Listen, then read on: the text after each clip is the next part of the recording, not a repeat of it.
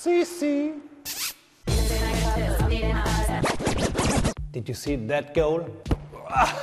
That was deliberate.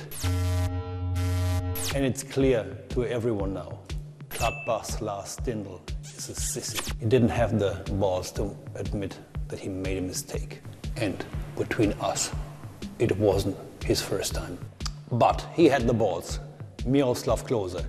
In a game for Lazio, he scored a goal, but with his hands. And he told the referee. In Italy, he will always be remembered for that. A true gentleman, fair play, a great hero. That is what our sport is all about. Not only for glory and money.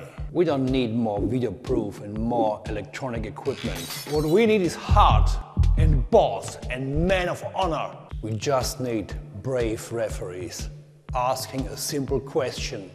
Did you use your hands? What do you think? Drop me a line.